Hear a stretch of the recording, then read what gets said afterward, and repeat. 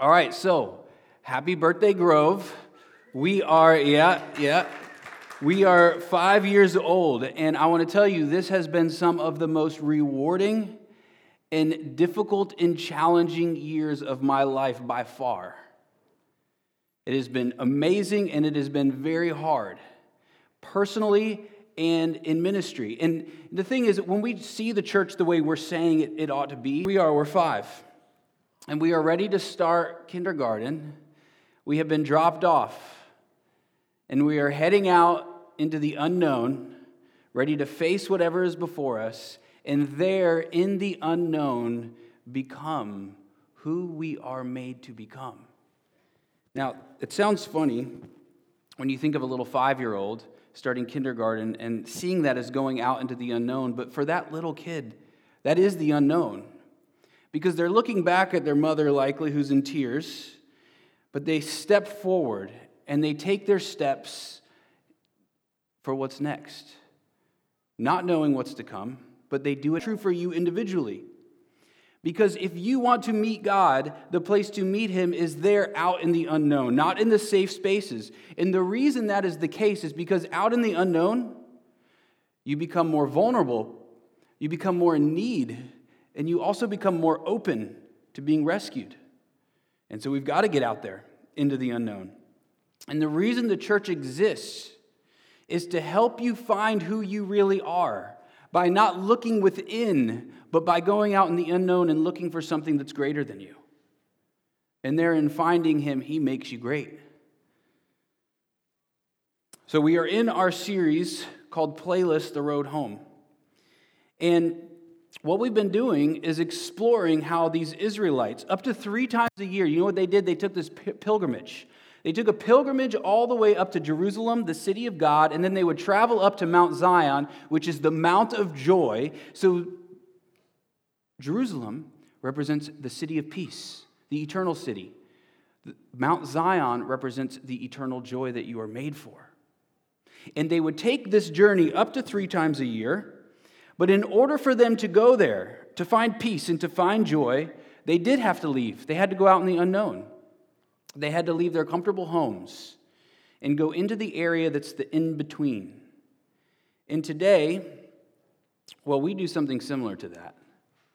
And today especially, we're going to move out of the book of Psalms.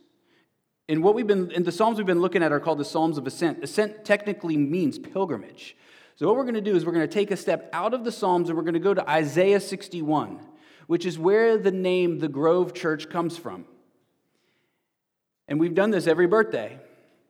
And every year it seems like we're finding something greater about this chapter. And today we're going to discover something we would not have discovered had we not been in this series looking at this pilgrimage, because we keep talking about this place called Zion, this Mount of Joy. And what we find today in our verses is that Zion, the place of joy, the ultimate outpouring of God, that mountain has been burned to ashes. And for people that this was written to, this is a nightmare. This is a great devastation because the place of joy in their hearts has been burned away. And the city of peace is on fire. And as they leave the city, they look back and they see all of their dreams up in flames. Because the dragon from the city of Babylon, that evil king Nebuchadnezzar, has come in and has taken it all from them. And some of them have been forced to leave, and some of them are staying there in this city that looks apocalyptic. Now, here's why this is so important for you in your life and for the life of the church. Because Isaiah 61, this is about the church today. Eden has gone up in flames. And paradise has been lost. And if you're saying, I think I'm kind of happy though, David, you have no idea the joy that you are made for. And if you today will climb up this mountain to Mount Zion, you're going to find a joy that is coming to you in the future that is so wonderful that it gives you joy today. It's like joy is reversing itself from the future and coming in and inhabiting today because you're seeing it, you're picturing it, you're knowing what is to come. And so that's what we're going to do today. We're going to go find this Mount Zion. And we're going to bring it into our lives, but then we're going to also bring it into the city because God's got some work for us to do. So Isaiah 61, verses 1 through 4. The Spirit of the Lord God is upon me because the Lord has anointed me to bring good news to the poor. He sent me to bind up the brokenhearted, to proclaim liberty to the captives, and the opening of the prison to those who are bound, to proclaim the year of the Lord's favor and the day of vengeance of our God, to comfort all who mourn, to grant to those who mourn in Zion, to give them a beautiful headdress instead of ashes, the garment of praise instead of a faint spirit, that they may be called oaks of righteousness, the planting of the Lord, that he may be glorified. They shall rebuild the ancient ruins. They shall raise up the former devastations. They shall repair the ruined cities, the devastations of many generations. Now, our first point is from beauty to ashes. The Bible is one of the most honest books that I know of. And it's also one of the most loving books that I know of. When it speaks of your sin, it will make you cringe. And when it speaks of grace, it will make you want to worship God. And it's because there is no book like it. Because it is literally beauty that is coming down from heaven into the ashes. And I want to tell you this, usually you will not discover the Bible to be what it claims to be unless you realize you are in the ashes. And then you start reaching for the beauty of it all. And Zion was beautiful. And Jerusalem was the city of all cities. And it's not because of its physical beauty, it was because of its spiritual wonder. Because what was happening is there was a hole that was literally ripped open at the top of Mount Zion, and there the presence of God would come down and give joy to all those there, and then that joy would depart and trickle through all the nooks and crannies of the city. The impossible had happened, and God has made his home there in the world. Not fully, but in part. And it gave the city complete gladness and joy. And our verses, though, are saying, look at what's happened to them. Their heads are covered in ashes, meaning the city has just been caught on fire, and all of the ashes that have been up in the air have fallen down on its people, and they look like they have been in a war zone, and it's because they have. Everything's been devoured. The dragon of death has flown over the city, and all that is left is the smells of a city that's burned and seared flesh. And those who have made it out of this alive are either living in this apocalyptic city of ash, or they have been exiled from the city, driven to Babylon, where they would be imprisoned in this like prison of an evil city. And they look back and they see their city in flames. All joy lost. And perhaps they're thinking, maybe it would have just been better if we had not known this joy and this peace, because it feels like so much has been stolen from them. And it is true. Take a poor man's wealth and you haven't taken much from him, but if you take a rich man's wealth, it feels like you've taken his very life. And this was true for God's people because they were exiled, and many generations later, they would return to the city. And it was being rebuilt. And as it was being rebuilt, those who are young, they looked at the city and they were filled with joy. But there were those who were very old. And they had seen the old city. And when they got there, they wept. Because it was nothing compared to what was. Now listen to this. Here's what it means for you. Do you know why they're weeping? Because the city has not really returned. Do you know how that city returns? It returns by us today. Isaiah 61 is a message for you. It's a message for me. It's a message for that we are the ones who are meant to rebuild. And until we rebuild, there will be weeping over all the earth. Our verses call these people today, back then and us today, brokenhearted. And it means that they're crying out in pain because things are not the way they should be. How many times have you said that? And when it says they're poor, it means they're spiritually poor. But you know what spiritual things do? They affect you in every way. And so they're physically bankrupt, they're emotionally bankrupt, they're socially bankrupt, and they're culturally bankrupt because they're spiritually poor. And when it says they're prisoners, it means they are bound in a prison that is an absolute foreign land, and they cannot get out of it, and they long for the day that they get to go home. It's a work of a great evil, and it is very relevant for us today because it's describing our scenario.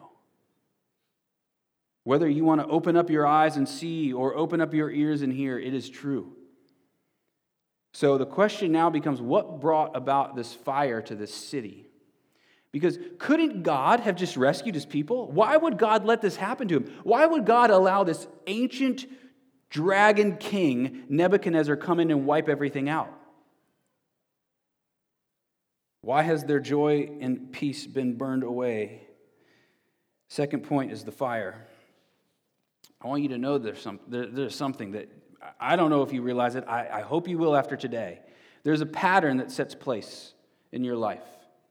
That when you push God out, you have now made yourself vulnerable to the dragon of sin, to the dragon of death. In fact, what's interesting is this dragon gets attracted to you when this happens.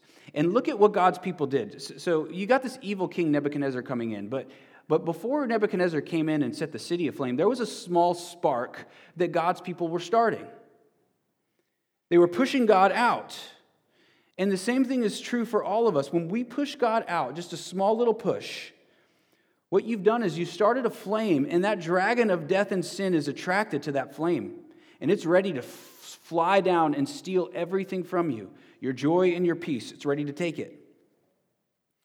And so the chapters just before this one are setting up what we're supposed to hear. So do you know what they say in chapters 56 through 59? It says that God's people, no matter how hard they seem to try, they can never seem to be righteous. To be righteous means a lot of things in the Bible. In our context, it means that you have not become who you're made to become. You've become unrighteous because you've pushed the God of righteousness out of your life. And I want you to do something right now. Search yourself. Within you, you have a desire for God. But you also have a desire for sin. And as that desire for sin grows, what you're going to begin to start seeing yourself doing is pushing God out of your life a little bit more and a little bit more. And you know why that is? Because when God comes into your life, he pushes your sin out. And if you begin to love your sin more than you love God, which we all do, then you will be forced to push God out so you get to keep your sin. So this is a great problem. Let me just be vulnerable with you. So in many ways, I have gone all in with Christ. I've had moments of great clarity where I'm like, I'm all in. God, whatever the risk is, let's go. I'm ready to do this. But here's what happens. Once you go all in with him, you realize I actually wasn't all in. There was still parts of me that I wasn't actually going all in with. And so now there's a constant calling to continue to go all in with him. And as you do, you will grow more and more. Now, so here's what I keep telling myself. So I'm a fresh 39 years old. I don't know why that was funny. I'm a fresh 39 years old. I'm proud of this. Next year I will be 40. And I keep telling myself that as soon as I hit 40, I'm going to really go all in with God. Now, what is that? Like, I'm holding out. I feel myself holding out, and I have no idea why. But I know one thing. That is me giving a little bit of a foothold. That is me inviting the dragon into my life. And so this sermon has to be a warning to me that I better go all in, or else there's going to be this dragon that continues to fly overhead that's watching me, prowling, ready to pounce on me. So, for you, find the sin in your life that you most want and kill it before it kills you. Now, some of you are pyromaniacs. You are the dragon of your own life. The dragon is flying overhead and looking down and seeing you set your life on fire and saying, I've got nothing to do here. There's a little dragon down there doing all the work for me. I don't need to get involved with that person's life. So what's happening is you're dancing around the flame, you're dancing around this disaster, but you don't realize is that the dragon flies overhead. So you do it a little bit or you do it a lot. Either way, there's a dragon watching. And I could name right now a whole bunch of sins that I'm sure you are struggling with, and a whole bunch of things that you know you should be doing in your life that you aren't doing, but I don't think I need to do it because you already know it.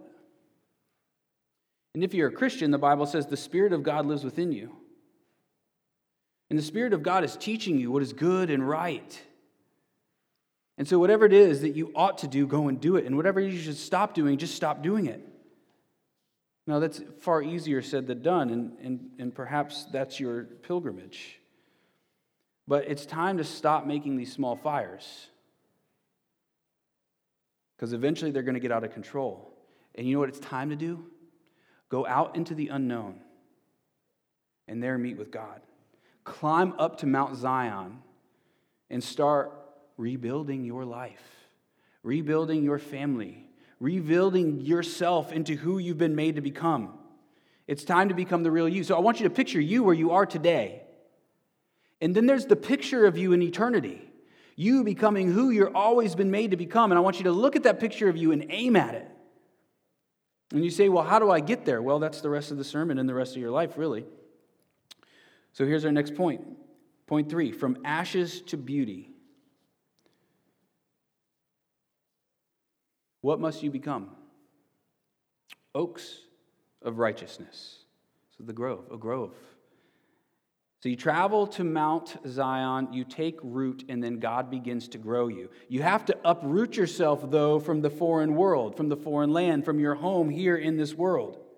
And then you see, you know what it says in chapter 1 of Isaiah? It talks about these trees. It's setting us up again. These trees in Isaiah 1 have been burnt to a crisp. And so you go from these trees that are in ashes to then being plucked up and planted on Mount Zion and then flourishing. And so you're leaving your old life behind and you're becoming something new. Now, this image of oaks of righteousness, this place in verse 3 where it says oil of gladness, this is about a party. Because back then, before you went to parties, you'd put an oil on, getting ready to have a whole bunch of fun. It's just a perfume. You're getting ready to party. You're smelling all good. You're putting perfume on. You're putting cologne on. You're ready to party. Here it comes. And then it says garments of praise. Now, this is a clothing that's an outward expression. You're getting dressed up because there's something in you that's ready to party. And so this outward expression of clothing is already true of an inward joy that's within you. Now, you are obsessed with joy in your life. You want it so bad. Praise, you want to find someone who's found joy, real joy, they're in real authentic praise of God. Because joy is the finish line. No, praise is the finish line of joy. So what happens is you go up to this mountain and there's this hole that's cut into heaven, and the joy of God starts pouring into your life, and it's filling you up. And you begin to be filled up so much that there's nothing left for you to do but erupt. And when you erupt, it comes out as praise and worship of God. And that's why it says in verse 3 that He may be glorified. Now, I don't know if you know what that means, but it means that you are the very glory of God. And the other way that this could be translated in this context is beauty. So you are the very beauty of God. So what happens is you're up on this mountain, and you're taking in all the pleasures of who God is and what He's done for you, and it's filling you with joy. And then you look down at the city that's been turned to ashes, and you say, I got to go do something about this. And the joy that is within you compels you to go down. And as you go down, the city looks on.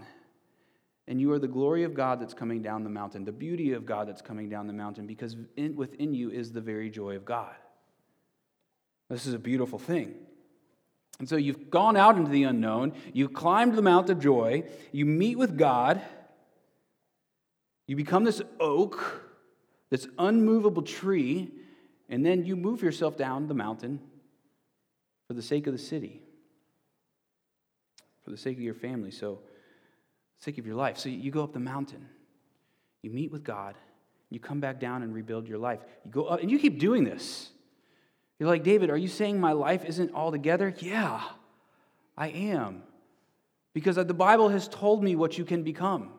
And compared to that, your life is in ruins. And so you go up the mountain, you find God, and you come down and you rebuild your life. You go up the mountain, you come down and you rebuild your family. You go up the mountain, you come down, and you begin to do things that will echo on into eternity.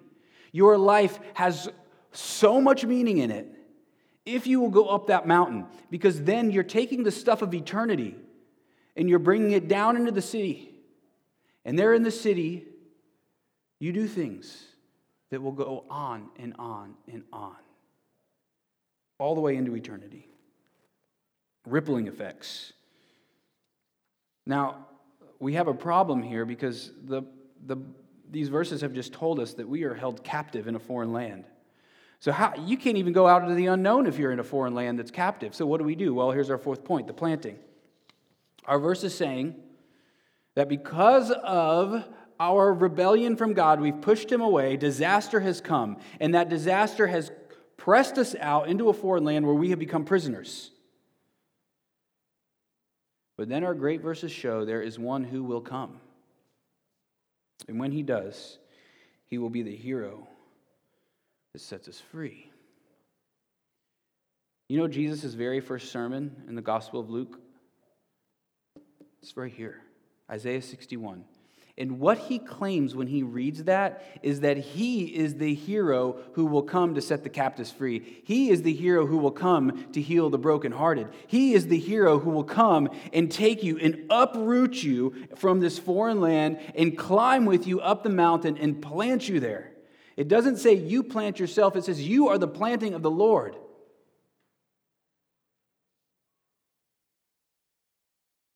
And when he plants you, you rise up like a tree, and you're given this crown of beauty. Now let's go back for a second. Look at trees. What are they doing? It's like their arms are lifted up in praise. Even if you find a tree that has been knocked over and its roots are still in the earth, eventually that tree starts curving back up like it's praising God.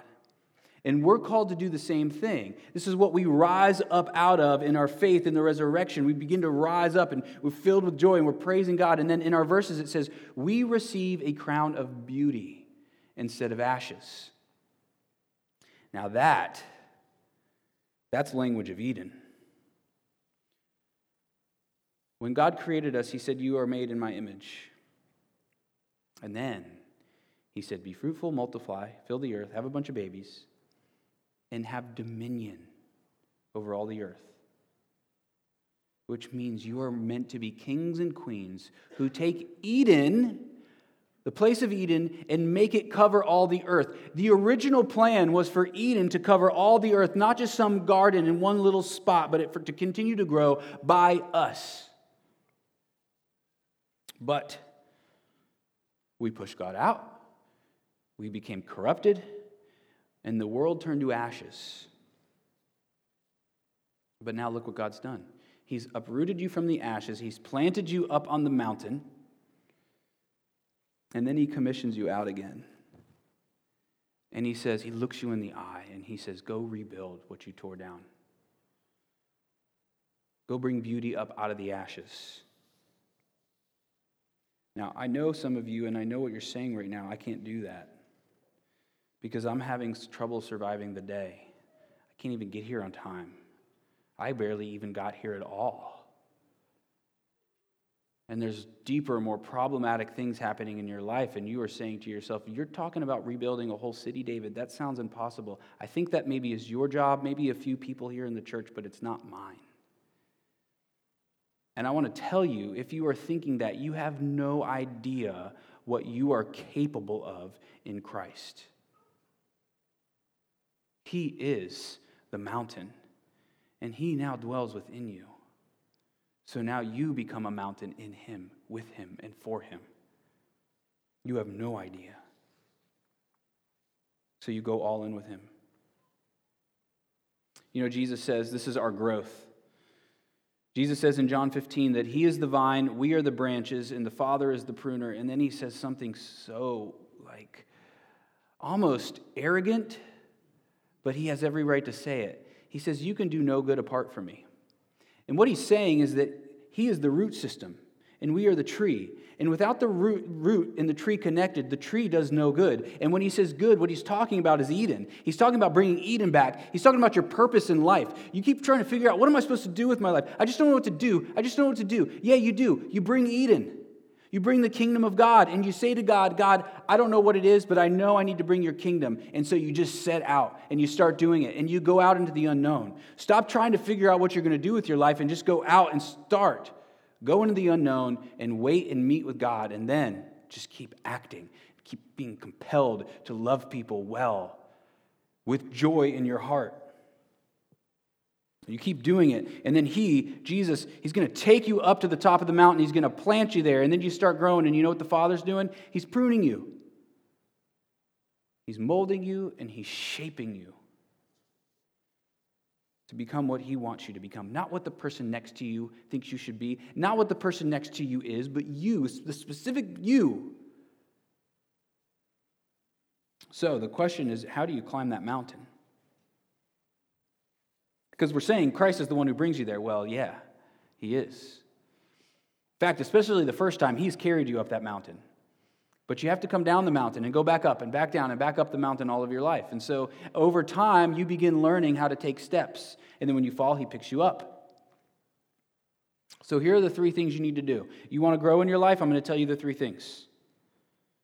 They're super simple, incredibly painful. First thing, honor the Sabbath. I'm talking about real rest, though. I'm not talking about you just coming here. I'm talking about the whole Sunday is devoted to you resting in God. Not resting away from him, not taking a break from him, not taking a break from just your work, not taking a break from your chaotic family. I'm talking about you going to him and resting in him. And doing the kind of work that fills you up. So many people are like so burned out. Something that happens in ministry is people get way burned out because they're working from this place of emptiness, of a lack of rest. And so it's a problem for church leaders, it's a problem for you. And so you take Sunday and you make it, this is my day with God. My family, don't put a bunch of pressure on it. Just go be with God and let the day be what it is. If your family starts fighting and you're like, I don't find any rest right now, just ignore that fact and just say, God, I need you right now. He is your rest, not your family being peaceful in that moment. So you come here, and you got to be expectant that you're going to meet with God, and together we'll meet with God, and he'll take us up the top of the mountain, and we'll come back transformed. That's the first thing you got to do. Second thing, this is the painful one, you've got to go all in with Christ, all over again. Because a lot of times what I think happens is we're sitting at the bottom of the mountain, and we're holding on to everything. We're holding on to our sin, onto our shame, all of the stuff that we love, all of our burdens, all of our fears, and those are heavy things, and you will not climb that mountain with all those things. They're too heavy for you. So you must leave everything behind, go all in with Christ, and he will take you up the mountain. In fact, you won't get access to the mountain without him because he is the gate. And so you wait at the gate, and the gate opens as soon as you put everything down and you go all in with him. The gate opens up, and then you travel up the mountain with him. So you got to go all in. And the last thing you need to do is just read your Bible every day. I don't know if you know what you have in the Bible. But throughout history, people have not had access to the Bible the way that you do. It was impossible to get your hands on a Bible. So if you could read, you couldn't eat, in which many people couldn't in the past, but if you could, Bibles were too expensive. People in the past would think it is crazy how little we read the Bible. I mean, it's something that they would treasure. What a privilege we have. So take those habits. Make the Sabbath something real to you. Go all in. Everything that's keeping you from God, leave it behind. Your sin. I didn't mention that earlier. Take your sin. The thing that you love more than God, leave it at the bottom of the mountain. Leave it behind. This is like what repentance is. Repentance is a turning away from your sin and turning to God. You keep like holding your sin and you're trying to pull it with you up the mountain. And you're taking all your fears and you're trying to bring them with you up the mountain. Taking all of your stuff and you're trying to bring them with you up the mountain. Just let go. Be free. He set you free and walk up the mountain. And then come down changed. You have so much potential in you if you will just go up the mountain, because there is where the strength of Christ is. There is where the joy of Christ is. And that joy, do you know what it will do once you get up to the top of the mountain? It will compel you to go back down. You wonder, why would I want to go back down the mountain? Because you look down the mountain and you see the ashes. And you look down at it and you say, I did that.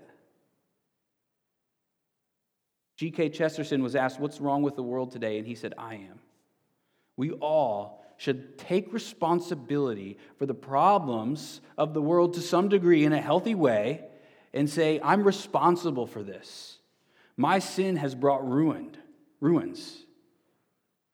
And we look down, and out of compassion and out of a fullness of joy, we start heading down the mountain. Now, I know that sounds crazy. Because again, you're saying, I don't know if this is for me. This is your job, David. This is maybe a few other people's jobs, but not mine. So what compels you to do it? Well, you got to look at him. And when I say look at him, you see who he is and what he's done. And you got to see how bad your situation was. Because he heard your cries in the fire. He heard your cries in the prison. And you have cried out for him. And so what he did is he has rent open the heavens. He's opened it up. He's ripped it open and he's jumped down upon the mountain. The great joy, the great peace. Because you know Mount Zion is really him. It's the presence of God. Him, Christ, the presence of God. So the presence of God, watch it. It starts moving down the mountain like water flowing down, and it goes out through the city. But guess what? You're not there in that city. And it keeps going out. He keeps going out on this journey, on this pilgrimage, on this grand journey that has many perils that he must face. And he gets to you in this foreign land, and he finds you in chains. Your sin and to death, he finds you in this prison because you're in the teeth of the dragon.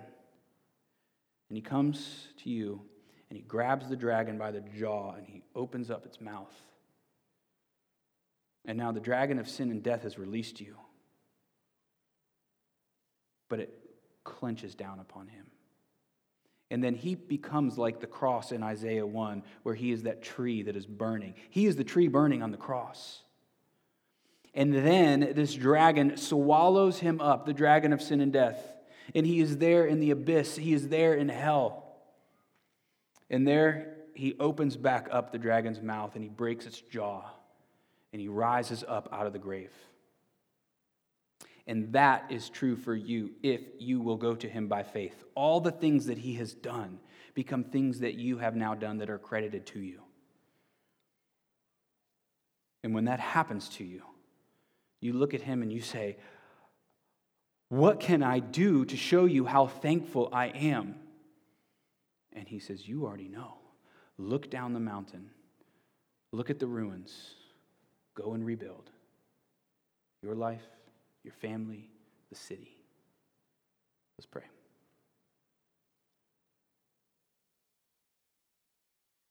God, there is much that needs to be done.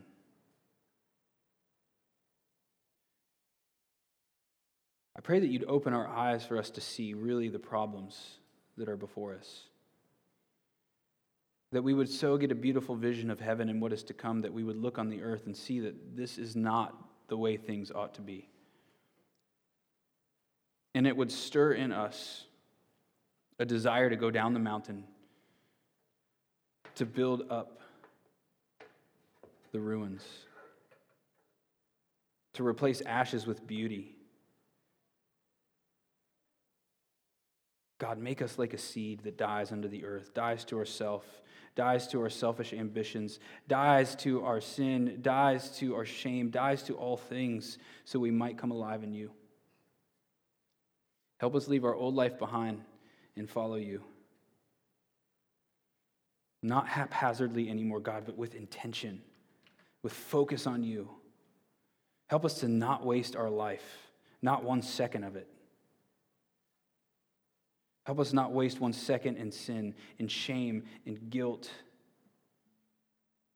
But let us chase after you in all that we do.